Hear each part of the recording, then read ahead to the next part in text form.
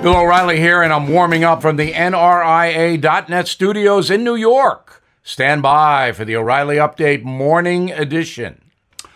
On this Tuesday, tonight is the All-Star Baseball game in Denver. You may remember it was moved there from Atlanta, Georgia, because the very woke Major League Baseball executives object to the new Georgia voting law.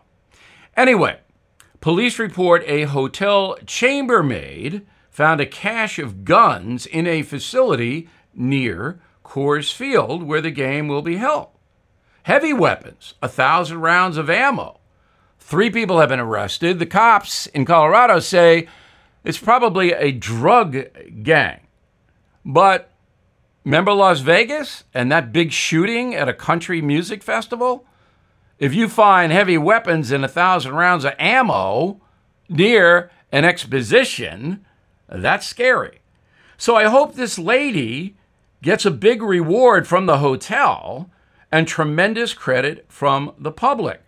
We all are living in a very dangerous time. We all have to help stop the violence. If you see something, you have got to call 911 and tell the cops. Even if it's marginal, violence is taking an enormous toll on America, and we all have an obligation to stop it. This chambermaid in Denver did that. Now this. That is the Morning O'Reilly Update. More analysis later on.